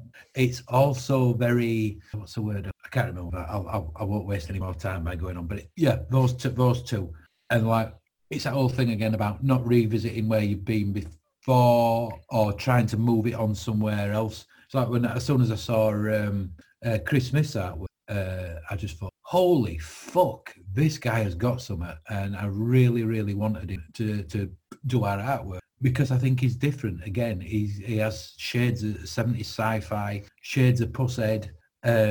He's everything that I've seen that he's done in full colour, he's full of colour pieces, just blows my mind. And I love the Dream Death album cover. Loved it. Just blew my fucking mind. And I think I saw his artwork on there for, I've got to get this way. He's ended up doing us 4p, and I'm eternally grateful to have had a chance to use his artwork, because to me it's just perfect. I love his fucking way he uses colours. It's very much him. When you look at his style, you can see what he's influenced by or inspired by. Inspired's a better word rather than influenced, because inspired rather than, he's not thinking, I'm going to you. He's inspired by certain things. Yeah, that's my tip. That's my explanation for New Dark Age artwork. As far Leonard, are you still playing music? Who? Leonard? I'm sorry, did I get your name wrong? Yes, yeah, he has. In fact, he's got a classical project, and that's something that's like I'll let you explain it. Yeah. I would call it. We were talking about this yesterday. I'll interject before he explains. Yeah. We were talking about songwriting, and again, I'll bring this back to Tom from While Heaven Wept. Listening to like other styles of music and learning your song structuring and how to make things more dynamic, and the first things that Tom explained to me or sort of like tried to instill into me. And myself and Leonard were talking yesterday about stuff that we were listening to. I have to take breaks periodically from listening to heavy metal or listening to like early 80s fucking hardcore punk or to folk. And we were listening to like yesterday what people call synth stuff. Yeah, but we were listening to different ways they were structuring the songs and how they present melodies and how they build up, which kind of brings me on to Leonard's projects, which I'll let you explain them while I get a quick drink of water. Well, I never stopped making music. Even when I moved back to Holland, I played in a few punk bands and toured a bit with that, and that was all fun. Then I became a father, so I didn't have that much time for gigging every weekend anymore. So I slowed down a bit, but I never stopped playing. And right now I'm doing a lot of stuff actually, and it's all very different to the doom metal stuff, but you can still hear it back in it. I have one project that is like sort of like classical orchestral, like film music, like cinematic. Yeah. I've made 2 albums with that, and it's not very well known yet, but I'm hoping to get there, and hopefully I'd love to do like movie, like film scores or something like that. I'd really love to do that. And I'm working on another project, and it's more like a mix between sort of metal, industrial, and like dark wave. It's got synthesizers in it, but it's also got like heavy guitars in it, and it's got me attempting to sing in it. So and I thought it would that's novel. I actually really loved it. Yeah, you really liked it. I thought I was just blown away. One of the things I've always said about Leonard is like, because we at one point about 1992, when we both lived in the same city, we were in 7 bands together. Yeah, and we rehearsed every night in the band. And he's the most talented bastard I've ever met. The only other person I could think of that were very similar to Leonard in terms of how many instruments he could play were James Ashby, who drummed for a couple of years. And I love people like this. And I was so jealous because myself and Leonard, I'd always end up playing guitar, but Leonard would be playing sort of like drums or playing the other guitar or playing bass or the bongos or the maracas or the washboard or the spoons or something like that. But this is the life we led back then. 7 bands. I know, it was insane. We were playing in Harmonious One, War-Torn, Solstice, Die You Fucker. Yeah. It's all the band Lone called Wolf. Lone Wolf. Our other doom metal band, Lone Wolf, which Die You Fucker. I think we only existed for 2 rehearsals. I think so too, yeah. And we split up. We were only a 2-piece, but we split up due to musical differences. You know what I mean? Even though we both wanted to play the fucking music, we managed to split up the musical differences. Repulture and Angel. Repulture and Angel, fucking hell. Repulture and Angel were a band that lasted for 1 gig.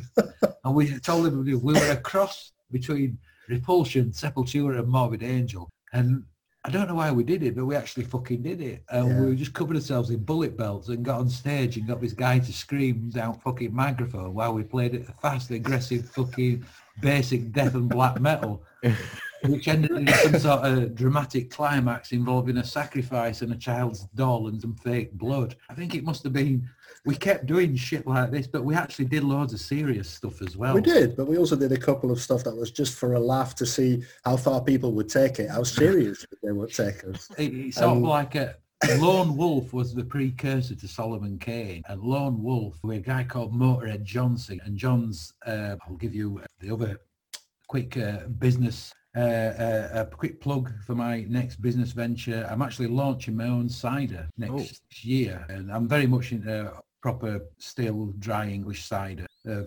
preferably between 7 and 9% alcohol per pint. And John, the singer of Lone Wolf, is a professional cider brewer, and he's got his own small, you call them. And so I think he's listed on the back of the Death's Crown is Victory. I put that I'm sponsored by Grumpy John's cider. It's fantastic stuff. I'll drink myself blind, so I can't fucking... anyway, myself and John's brewing me up a special cider with some brands, along with, it's not going to be launched as a cider, because I think bands who do, especially if you've tasted the Motorhead, you might as well be drinking horse's urine. I think horse's urine would taste better in piss as still fucking warm corpse. This is going to be proper, like, headfuck material, and it's not going to have my name on it. It's my own brand. I'll be advertising probably in March, April. It's only going to be like fucking maybe 400 bottles of it. We're just doing it as an experiment to see if people like it. It's going to be brewed to my and John's taste, stronger than his normal. So what was the question? I've just been selling my cider. We were talking about Lone Wolf. Lone Wolf. So anyway, John was the singer of Lone Wolf, which was the precursor to Solomon Kane. And again, people thought the band were fucking real, and we did a bunch of gigs. And so it was like a crossover band between members of Solstice and members of another local band called Chorus of Ruin. And we were half and half, and then we had Motorhead John singing. And we all adopted stupid names and made the most ridiculous costumes. So we looked like a cross between Witchfinder General and the Sweet. And John had a 4-foot high leopard skin top hat fucking Christmas tree lights sewn into his shirts that lit up, leopard skin bell-bottom trousers. And we played one fucking gig at a local venue, and he had to come down. He stood at the top of the fucking stairs before he came down to, and it was pitch dark, and he pressed the fucking lights on his fucking Christmas tree lights shirts, lit up and did the Aussie pose. Let me hear you howl, Bradford. And because he got fucking platforms on and it was dark, he started walking down, and he fell fucking headlong down, fucking straight downstairs, his top hat on. We're all fucking falling about laughing. I had a bright green Druid robe on, sweating like fucking the old Solstice bassist on Gyro Day. Fucking, well, yeah, we were notorious for doing that shit. Yeah. And I'm really grateful that people didn't fucking kill us for doing all these like stupid pranks and silliness. Because of course there is a serious side of it. As I said, that's the music and the lyrics. But I think maybe some people are disappointed when they meet us with a bunch of jokers and the normal. You know what I mean? And we don't sort of like say, yeah. Well, we are in a way heavy metal warriors, but we don't sort of like pretend to be right fucking 24/7. Do you know what I mean? I know what I like. I like what I know. I am what I am, and if you don't like it, don't bother me. Do you know what I mean? I'm still here doing it, and that's the thing. I think just be yourself as motivate part. Be yourself. Do well said. Yeah, I remember the question. Yeah, you were going to Google something, did you? Yeah, did you find out the name of the movie? Well, I found Jeffrey Combs on my incredibly ancient iPhone. He was Wikipedia. I'm just looking on Wikipedia. Probably won't list it. Filmography, and I'll tell it. No, reanimate from beyond. Cellar Dweller. Remember Cellar Dweller? Have you ever seen Cellar Dweller? Yep. That's an old. Was that Empire Pictures or old Full Moon Entertainment? I think that put that out. The Lurking Fear was the other film. Now there's 3 different fucking versions of that. 3 different entirely films that deal with that same story. And the original question was, what's the best Lovecraft fucking film you've seen? Now, there's an early 90s one, and again, I've fucking forgotten the title, and Perry from Destiny's End turned me on to this film, and I thought, this is actually a pretty good Lovecraft adaptation. I can fucking remember the title. I can't be, I'd spend all night now Googling stuff, and I shouldn't do. There's another interesting film, which I found as interesting as The Void. I think it was called in Europe Black Mountain, and it were some loggers working up in mountains near an Indian burial ground. Some there in that burial ground that they were sending them all mad and murdering each. And it was almost like a strange antlered apparition towards the end. But what really struck me at the end of when they were killing each other was the brutality and the realism of the fucking murder. One scene really struck me where this one of them just bursts into the other's cabin and just shoots him in the face with a shotgun. It's so brutal and looks so fucking realistic. It's frightening. I mean, really, really, it's a really sort of like cold and downbeat film in a way, but it's creepy and it's weird and it's got those Lovecraft overtones. You should really actually look it up and see if it is. What's the name of that one again? Black Mountain. Black Mountain. But I can't say. I mean, of course, when I was a teenager, I loved From Beyond. I loved Reanimator. Do you know what I mean? I thought From Beyond was one of the best movies I'd ever seen. But it's just, reality is when you look back at it now, it's not particularly true to the stories. Right. They're good fun. They're good fucking fun. I mean, there's always, but what was the company that were doing the Lovecraft films on DVD? Oh, fucking hell. They did, get my fucking memory terrible. I'm trying to think. They did a load of radio plays as well. Oh.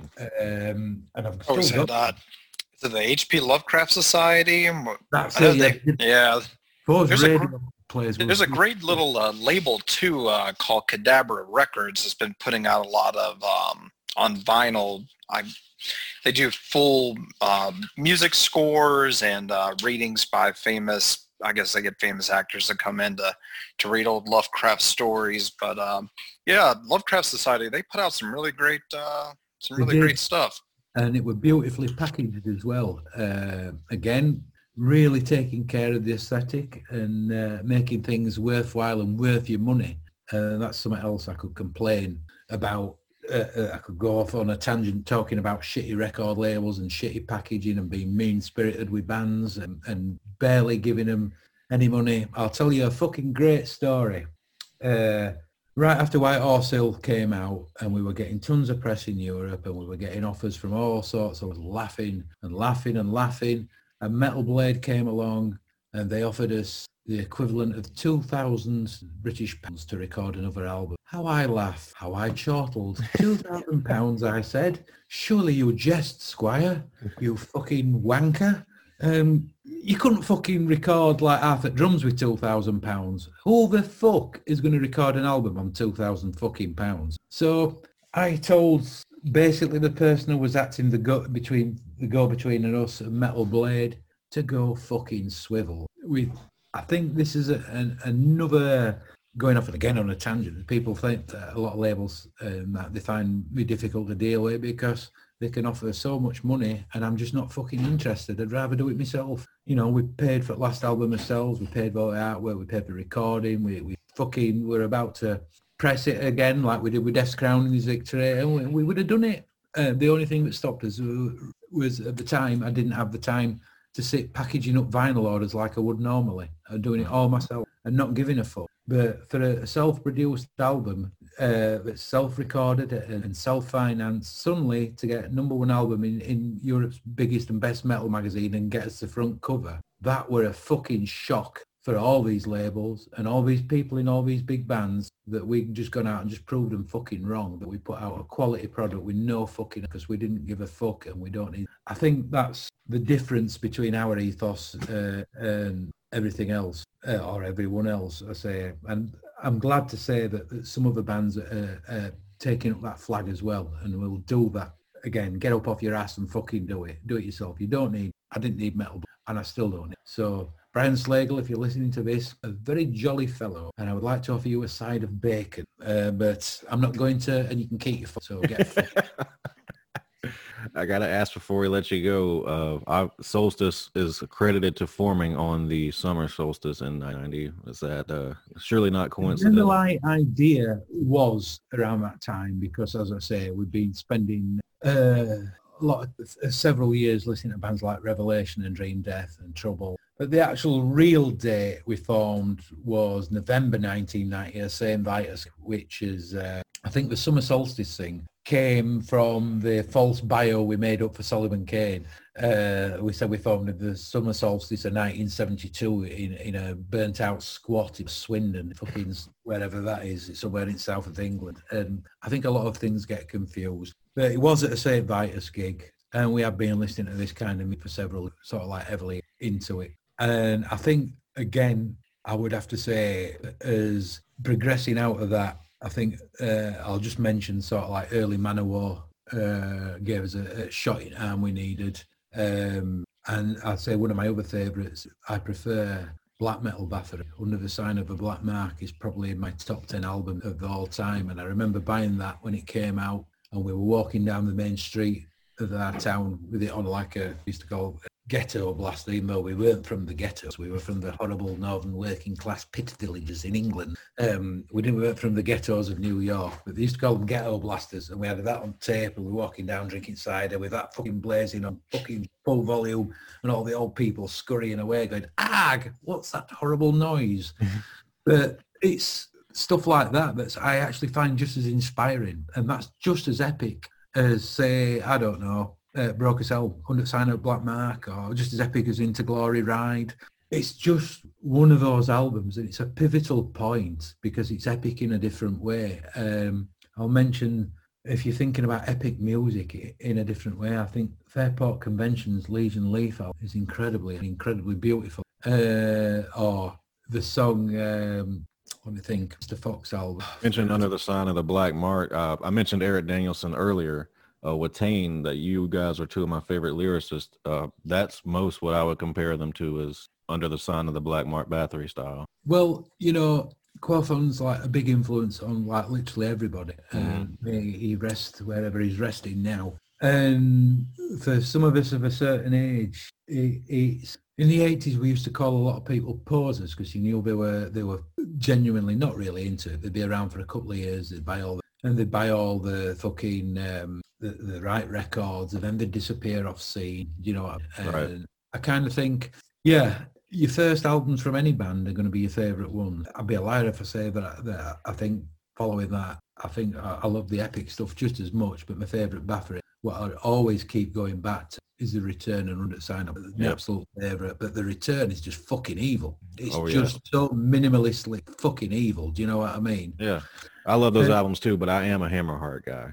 Yeah, I mean, that's great. Do you know what I mean? The Blood on Ice, masterpiece, and Nordland 1 and 2 as well.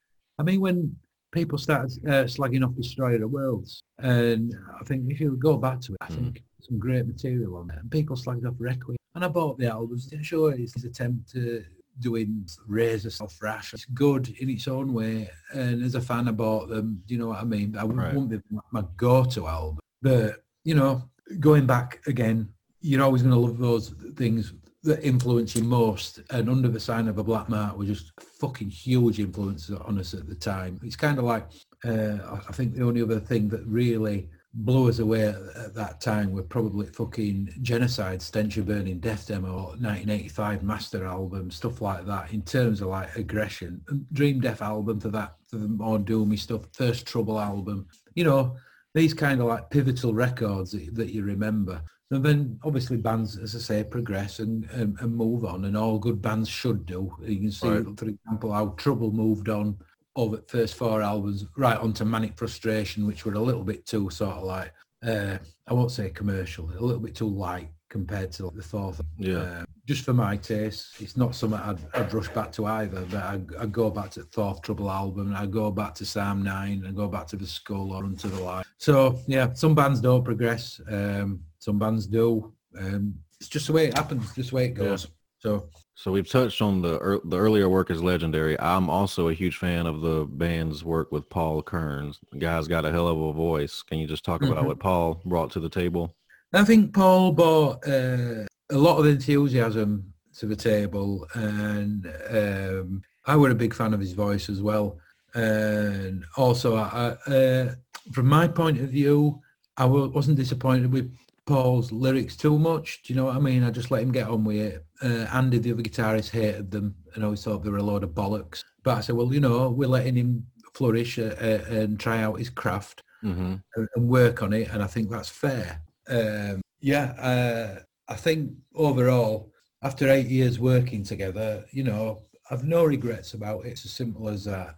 Paul's not with the band anymore, but that's just the way it goes, and people move on, and people, no need for any sort of like ill feeling or anything like that. So good luck to Paul. I mean, his stuff with Arcane Sun, I think it's Arcane Sun, were great as well, and he's got a very unique tone to his voice. My only things I wish Paul would have rehearsed more and rehearsed his parts more.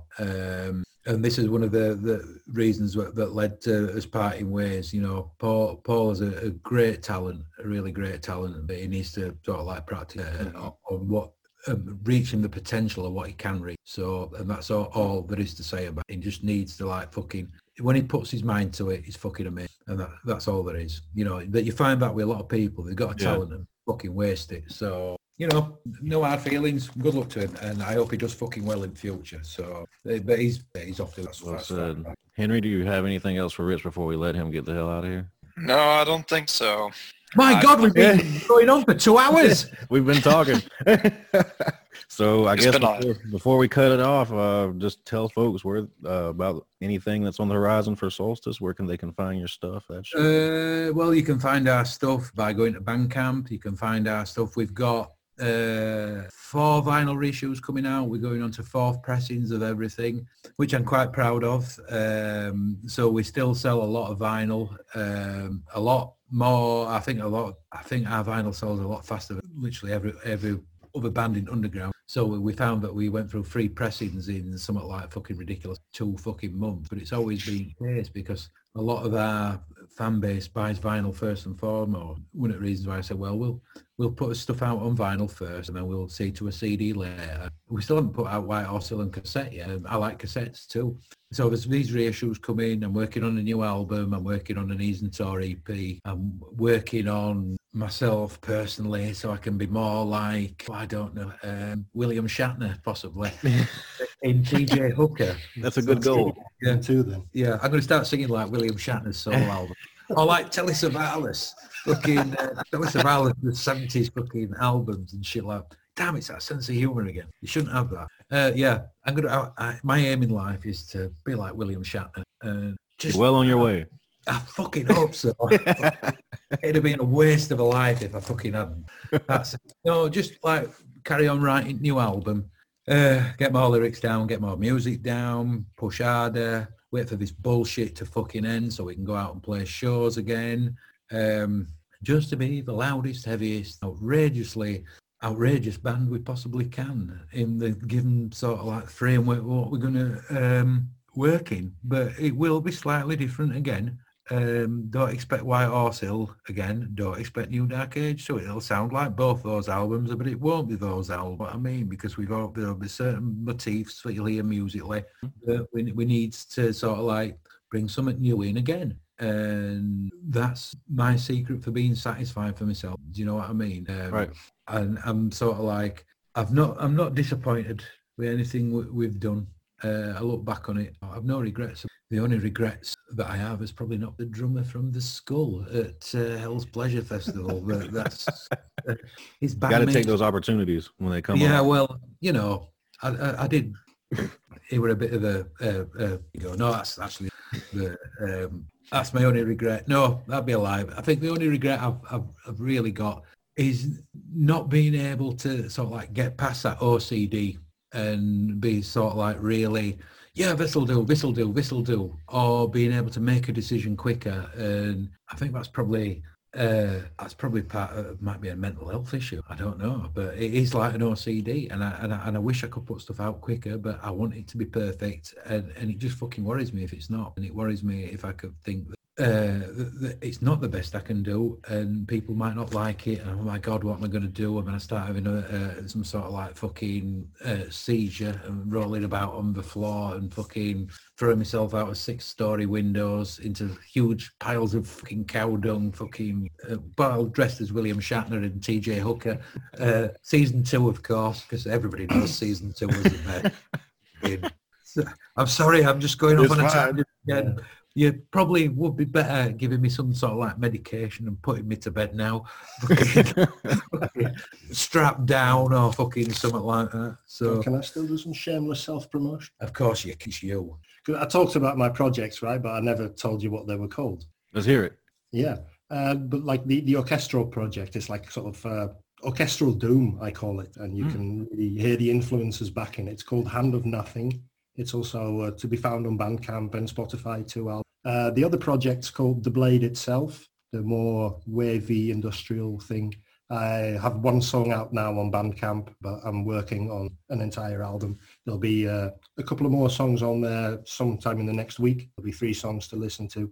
It's different. It's a lot different to the Solstice stuff. And if you're interested in like music and synthwave and how someone I personally didn't find it particularly industrial. No. I found it sort of like melancholic and dark wave, and I was very, very, very pleased with the vocals because it's the first time he's sung, and I thought, well, this actually sounds really good. And I like to encourage people as well, and I especially like to encourage my friends to express themselves musically. So yeah, it's a good plug, and people should have a listen to something. Maybe they won't like it, maybe they will. If they do, never know. Support him and buy a download. If not, cool. It's sort of like it's someone expressing themselves musically. Regrets, I've had a few, but then again, too few to mention. That sounded ridiculous, didn't it? Yeah. I should really, really come up with something like ARG, fight for metal while wearing studded leather wristbands and cut off denim with 100 brand new patches on. Fucking, yeah, something like that. Sarcasm. Sarcasm's a good tool as well. But yeah, I would encourage everybody to do their own thing. Sorry, this is completely off on a tangent again. Do your own thing. If you're a young kid and you've just come into metal or anything, don't let fucking people look down their fucking nose at you. It's as simple as that. Everybody's got to start somewhere, and nobody knows everything. No one's a fucking expert. Do you know what I mean? I'm still discovering bands this fucking day. Exactly. A lot of fucking... And if people give you shit, just tell them to get fucked. It's as simple as that. Whether it's a figure of authority or someone else in fucking... Don't fucking mind. Just do your own fucking thing. Be an individual. Obviously, that's the most important thing in fucking life, be an individual. And yeah, Just treat everybody fucking right and brush your teeth at night. And remember to shave as well. And put the dog out. Fucking, sorry. Right. What were the names of those projects again? Mine? Yes. Hand of Nothing. Hand of Nothing. Hand of Nothing. Got you. Yeah. And the other one's called The Blade Itself. The Blade Itself. I'm going to check those out when we get out of here. Thanks. Same. Right. All right. I Well, must apologise for going off on so many tangents and talking so much shite. do not apologize. And you've heard it from Rich himself, everybody. Get fucked. And everyone Actually, have... my catchphrase is go fuck a horse. Go fuck a horse. Sorry, everyone. Make sure that gets into the final cut. Oh, it will. I'll put it at the beginning. Comedy classic. Yeah, but thank you very much for taking the time to interview us, and thank you for letting Leonard sit in as well.